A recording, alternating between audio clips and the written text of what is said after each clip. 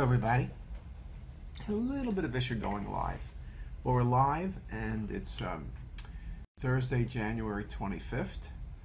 And believe it or not, I had to run outside for a second. It's 57 degrees out. Considering it was about 7 a few days ago and 17, then 27.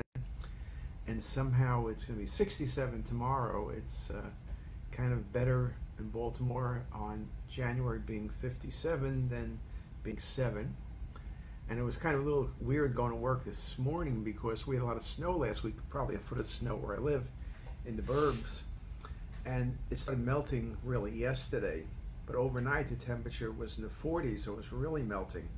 So when I went to work this morning, it looked like you were going through pea soup fog. I mean, I couldn't see, going out of my development, which takes a few minutes. You basically, fortunately there's no one on the road at 6:30 in the morning, but you're going out really hoping you don't run into a deer. You can't use the bright lights, you can't on your headlights because you get the reflection at you. So it was an interesting morning, but I'm sure by the time I get home today, all of that snow will be in the history books.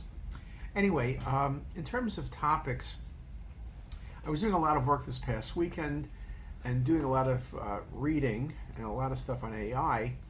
And there were articles in the New England Journal of Medicine and in JAMA, both of them, I think there were 3 or 4 articles actually, looking at liability or some of the challenges from a legal aspect of AI. And I thought I would at least mention that to you today. Now, one of the things people have written about in the past is, well, AI is not going to get where it needs to go because of liability issues. Who's responsible for the errors that will occur? Is it the radiologist, the hospital? Is it Siemens who sells you software?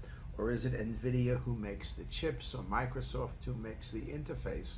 Or everybody? And lawyers, they may want to sue me, and maybe they want to sue Hopkins, but they really want to sue people with deep pockets like a Siemens, a Microsoft, an NVIDIA, and you just name on and on. So the question is, what's going to be the challenges? How much will this liability issue slow down the adoption of AI?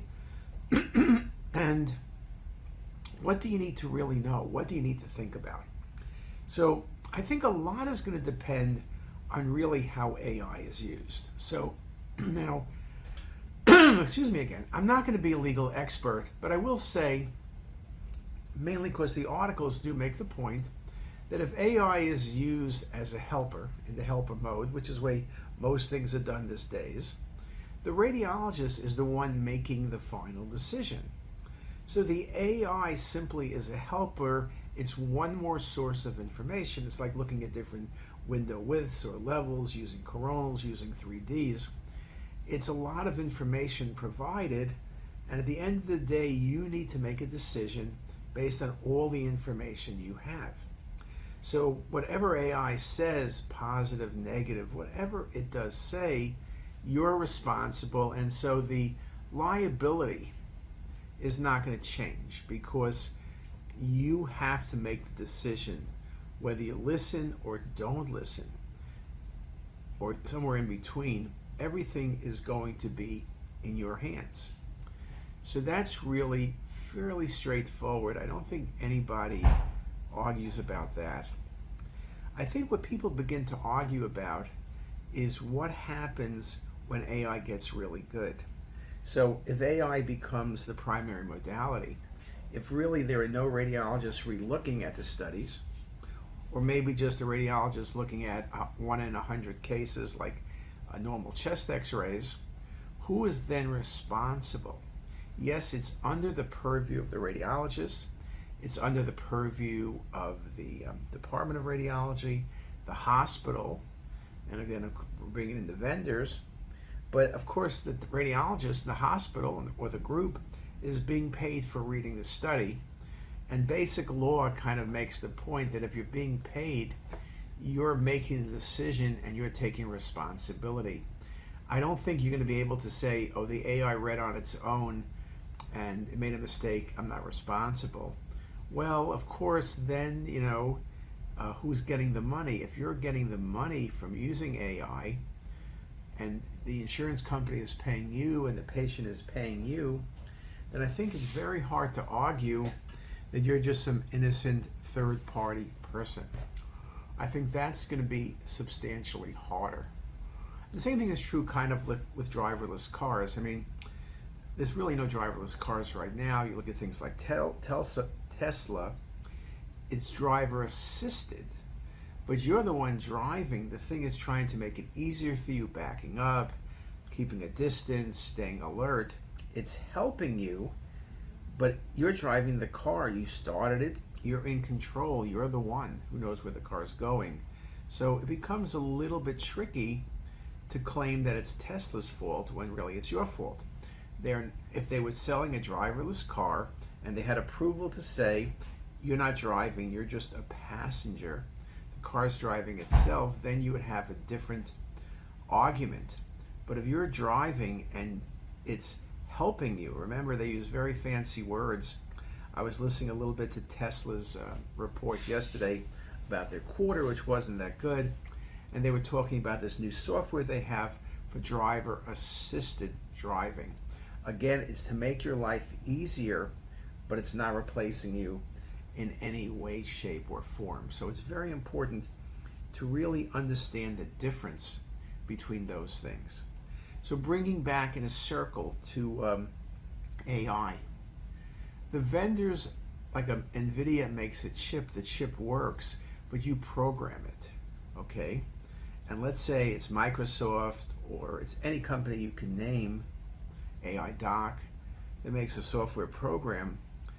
They have FDA approval, so a lot of the safety issues are addressed, but they are not saying that this is 100% accurate 100% of the time.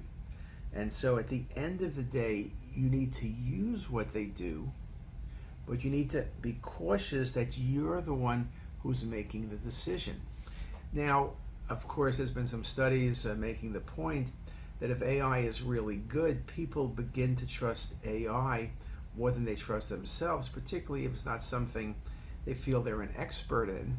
And so then all of a sudden, if AI says normal and you think it's a tumor, you're going to read it normal because AI, you figure out, is 97% accurate and you're 70% accurate. So it really is a challenge, and it's going to be a challenge as we go forward.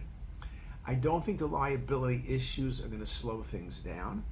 I think people know the problems.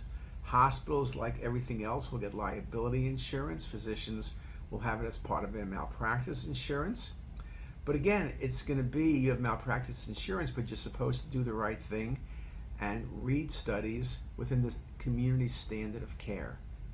The standard of care is going to change as AI gets better and better. So we're living through I won't call it a challenging time, maybe I should say it's a changing time. As AI gets better and better, how we use it continues to change. As things change and AI gets more and more independent, it's going to be interesting to see how the courts think about liability, how defendants think about liability, and yes, AI will get sued because everybody gets sued, whether you're the med student on the case or the professor on a case. Everybody whose name is on the report or near the report or in the patient's chart seems to be chased down. So lawyers being lawyers, I don't see that changing. I know the lawyers are paying lots of attention because for them it's a real opportunity, because anything that potentially can be a problem, they like to make into a problem. If you go to CT as Us by the beginning of February, so that's in a couple days, we're going to have a bunch of new not teaching file, but our journal club for this month, which are articles published in January. And you'll see 4 or 5 really good articles talking about liability. I think you should download those articles, go online, download them, and read them. I think it goes through very, very fairly the challenges, the pitfalls, and just really saying it's going to be an interesting ride, and we're going to see what we learn. So with that, I hope everybody has a great day, and I'll see you next week. Bye, guys.